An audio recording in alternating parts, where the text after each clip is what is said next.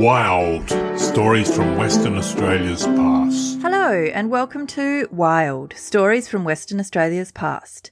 I'm your host, Carly Florison. I'm a writer, a storyteller and just a little bit of a history nerd. And I've got a really fun story for you today. This one has got plenty of ships, a few shipwrecks and some daring rescues in it. So it should be lots of fun. Before we get into the story, though, I would like to pay my respects to the First Nations people of Western Australia and in particular the Wurundjeri Noongar people of the Esperance area, which is where I'm recording today. The First Nations people have a history and a connection to this land that goes back tens of thousands of years, and I just want to pay my respects to them at the outset. So, as I said, this is quite a fun story today. It's the story of the ships that were an essential lifeline to the coastal communities of early Western Australia. These ships brought the mail, but they did so much more. So we're going to have a little look at the stories of these ships, and then we're going to talk about a few of the ships themselves and the adventures and misadventures that they had. So in the early years of Western Australia's settlement, almost all communication with the rest of the world was done through the ships that travelled along the coast.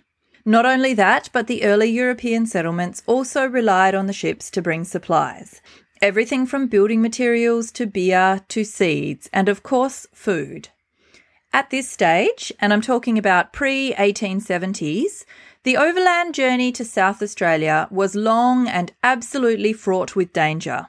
The biggest danger, of course, being that you were very likely to not find enough water and die of thirst in the uncharted outback of Western Australia. In 1870, this journey at this stage had only been completed by the explorer Eyre and the Aboriginal guide Wiley, a Noongar man from the Albany area. And they very nearly died along the way too. Of course, that's a story for another day, but suffice to say that overland travel around the state was incredibly difficult. There were huge distances involved, it was very difficult to find water, and there were, of course, no roads. So the ships that travelled along the coast were a lifeline to the communities that, at least until the Gold Rush era, were built along the coastline of Western Australia. In order to help with the communication problem, the construction of the telegraph line between Western Australia and South Australia was started in 1869, with a 12-mile telegraph line between Perth and Fremantle.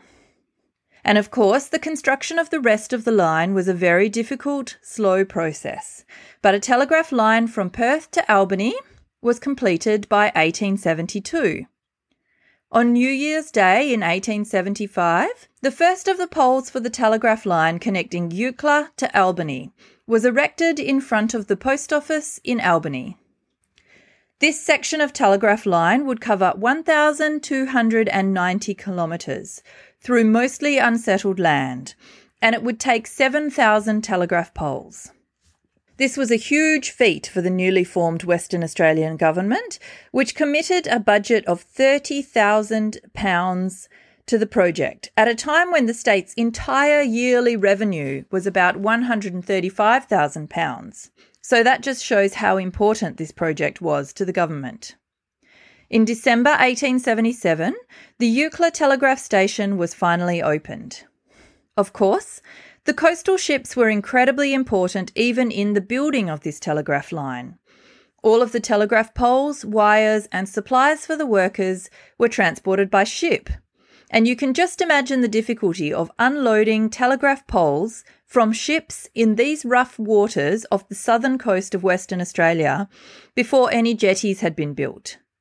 Sadly, one of the boatmen unloading poles from the schooner Twilight at Point Culver was drowned in the process of unloading.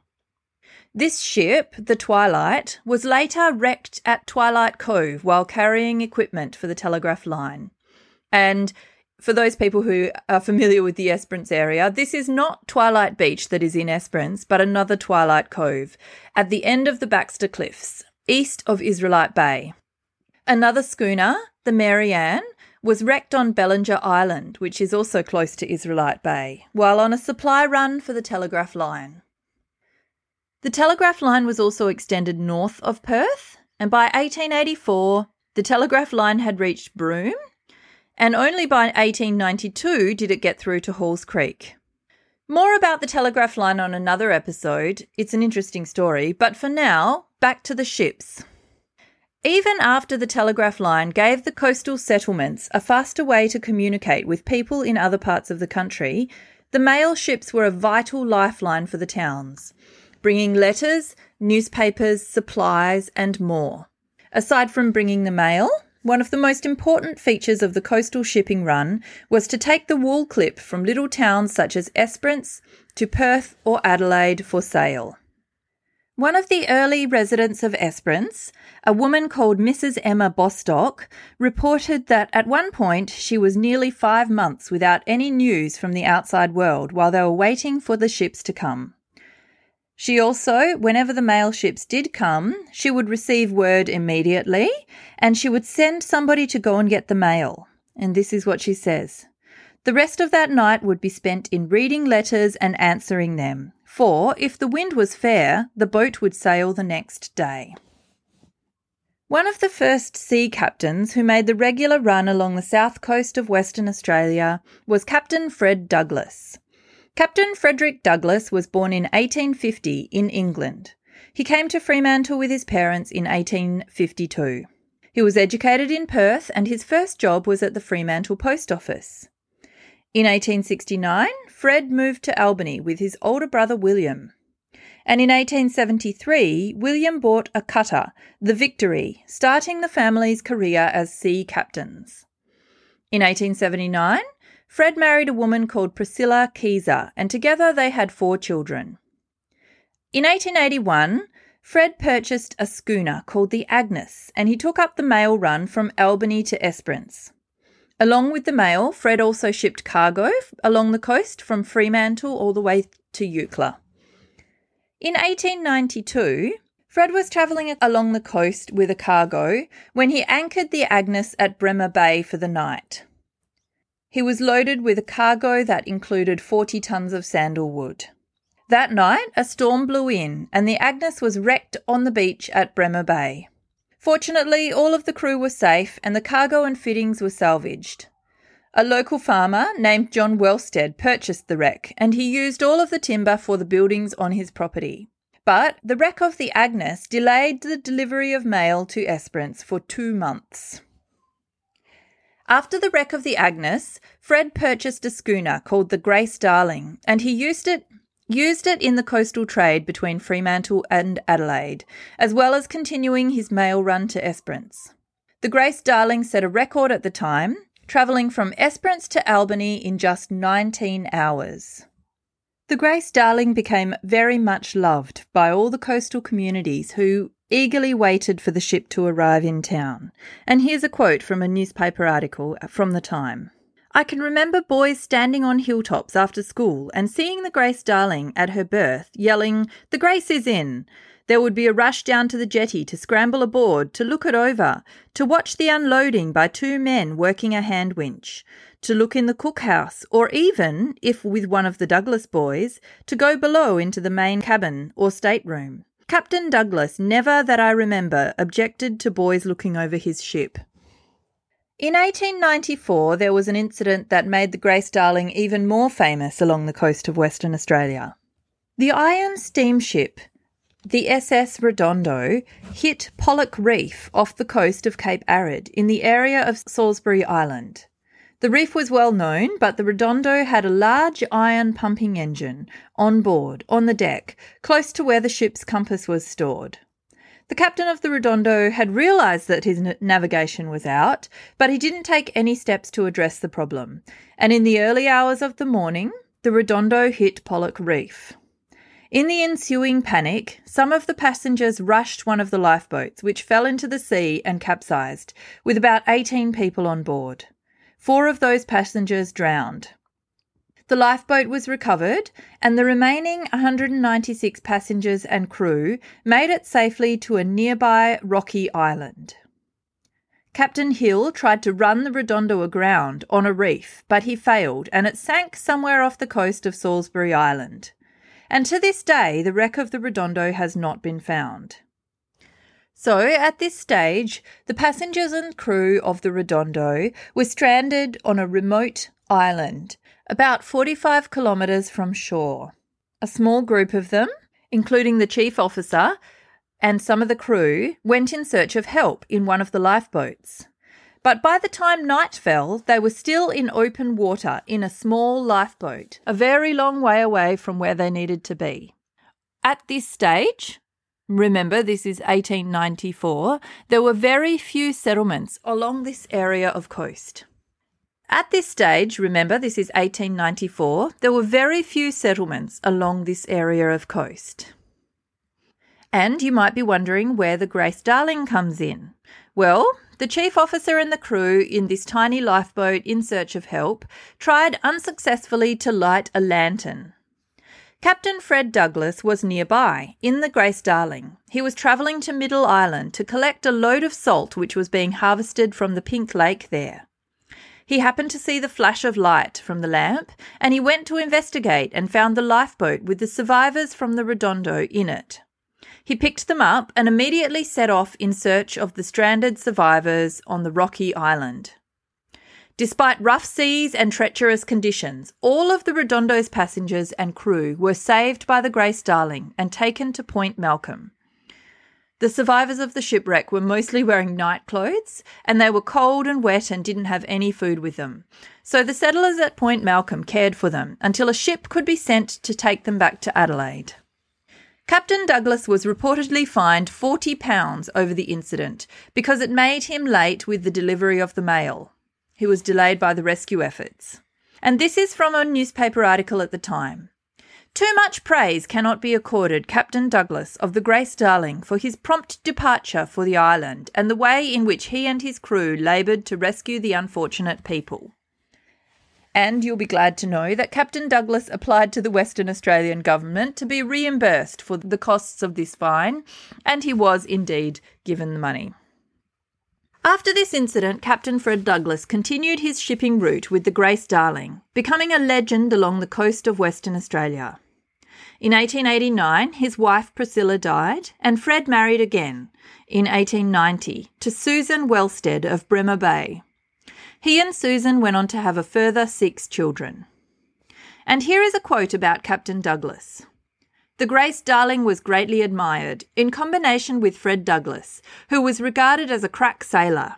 He had terrific knowledge of the coast and was reputed to be able to take the Grace Darling into any bay on the coast in pitch darkness and a gale. Captain Douglas continued to travel this coastal route until his retirement in 1910. By this time, he had built a beautiful house called Bayview, this is now called Fairhaven, in Esperance. And reportedly, this 2-storey house was built so that he could see the Grace Darling from the 2nd floor when it was in the bay. Captain Douglas was presented with a gold watch for 35 years of service to the coastal communities of the state. Writing about Douglas, one of the newspapers of the time expressed the importance of the shipping run to the coastal communities, saying, "It is safe to say that he and his schooner, the Grace Darling, have entered intimately into the lives of the settler in the vicinity of the seaboard, at any rate so far as those situated to the east of Albany are concerned. To him they have looked for their supplies, and in some cases he has been the one link between the back country man and the outside world. Many indeed have been his acts of kindness in meeting the wants of his friends on the shore." And that's from the Albany Advertiser in 1910. After his retirement, Captain Douglas lived in his Esperance house, Bayview, until his death in 1916. Sadly, the Grace Darling was wrecked in 1914, off the coast of Lancelin. It would seem that the captain of the ship at the time made a navigational error and ran the ship into a reef near Edward Island. The cargo was lost and the crew of the ship only just made it to safety before the Grace Darling broke up in the waves. The sad end for a very fine ship. In the 1890s, the SS Flinders had a regular run from Adelaide to several Western Australian coastal towns. The Flinders regularly transported stock from Adelaide to Albany and to Fremantle, and also offered a passenger service. The cheapest fares, in steerage, cost £1 10 shillings. Saloon passengers could pay £5 to travel in comfort. In 1895, after the town jetty was completed in Esperance, the SS Flinders began a fortnightly run between Adelaide and Esperance. This ship was owned by the Adelaide Steamship Company, which extended its services to the rest of the Western Australian coast as well. When the Adelaide Steamship Company withdrew its services to Western Australia, leaving many of the coastal towns, particularly up north, in a dire situation, private shipping services were unreliable and they needed regular supplies to be brought into the towns. The residents of these towns petitioned the Western Australian government, saying, "Twice during the past 12 months, the residents of Derby and Wyndham have been reduced almost to a state of famine, both as regards supplies for human consumption and fodder for stock," the petition read. So the Western Australian government formed the State Shipping Service, and in 1912 they purchased the first state ship, the Una. Over the years, the Una took essential supplies, mail and passengers to the coastal towns from Eucla through to Broome and Wyndham. The next ship that the State Shipping Service bought was the iron steamship called the Eucla.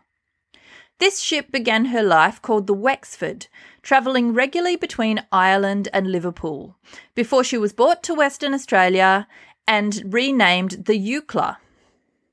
The State Shipping Service began a regular run between Fremantle and Esperance in the Eucla in 1913.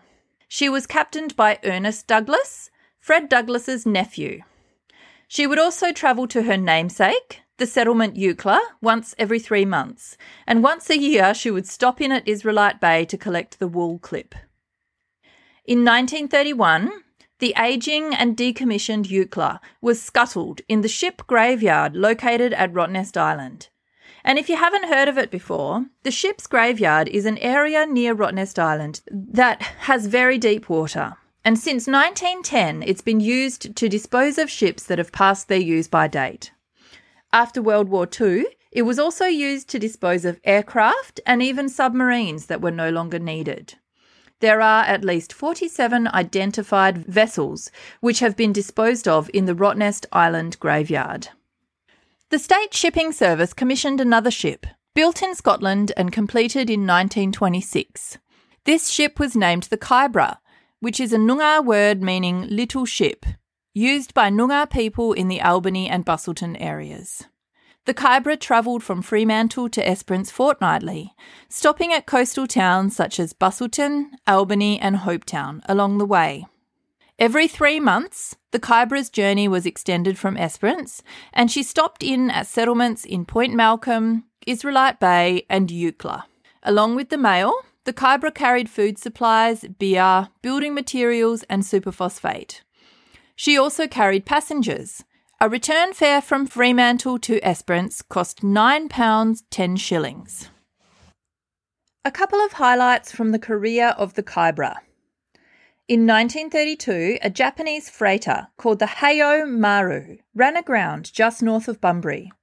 The Kybra came alongside her and the freighter's cargo was unloaded onto the Kybra. Then, with the help of a tugboat, the Kybra was able to tow the Heiau Maru free from where she had run aground and successfully refloat her. In 1942, and you're going to have to excuse my pronunciation here, a ship called the Papachrystides Vasilius had broken down off the coast of Western Australia, a couple of days' journey from Fremantle. This ship, the Papachrystides Vasilius, was a 7,132-tonne ship, and the Kybra, weighing in at just 852 tonnes, was sent to tow the disabled steamer back into Fremantle, which she managed to do. This was a journey of 658 miles, that's more than 1,000 kilometres, and she was doing an average speed of 4.25 knots.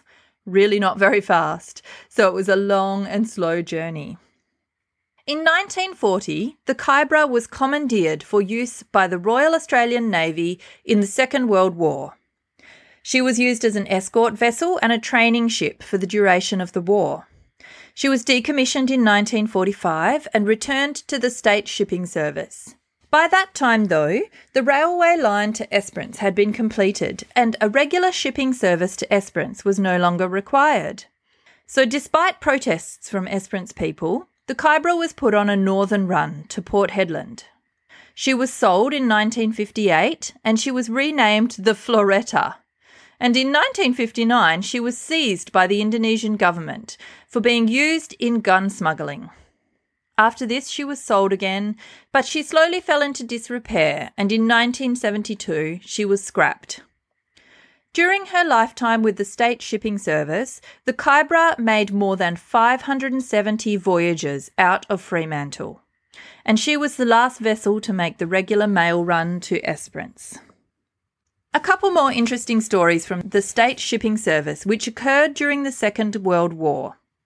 The State Shipping Service continued during those years, delivering mail and supplies along the coast. In 1941, one of the service's ships, called the Coolinda, was travelling north on a regular route when she discovered 2 lifeboats carrying German sailors. They were rescued at gunpoint, and the few German sailors who could speak English explained that their German raider had been sunk in a battle with an Allied ship, which had also sunk. The Allied ship turned out to be the HMAS Sydney, which was tragically lost with all 645 of its crew on board. And in 1942, the state ship the Kulama was near Wyndham. And if you don't know where Wyndham is, it's the most northerly point in Western Australia, right up the top. The Kulama was bombed by Japanese planes. They managed to hit her twice. Even after being hit, the captain managed to beach her, and the passengers and crew were able to safely disembark. Later on, a skeleton crew managed to refloat the Kulama and keep her afloat by constantly pumping water out of her leaking hold. They got her up to the Wyndham jetty before the town was again attacked by Japanese bombers.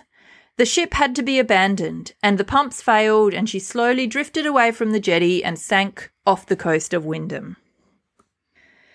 As the railway service and the roads in the south of Western Australia improved, the State Shipping Service stopped services to those towns.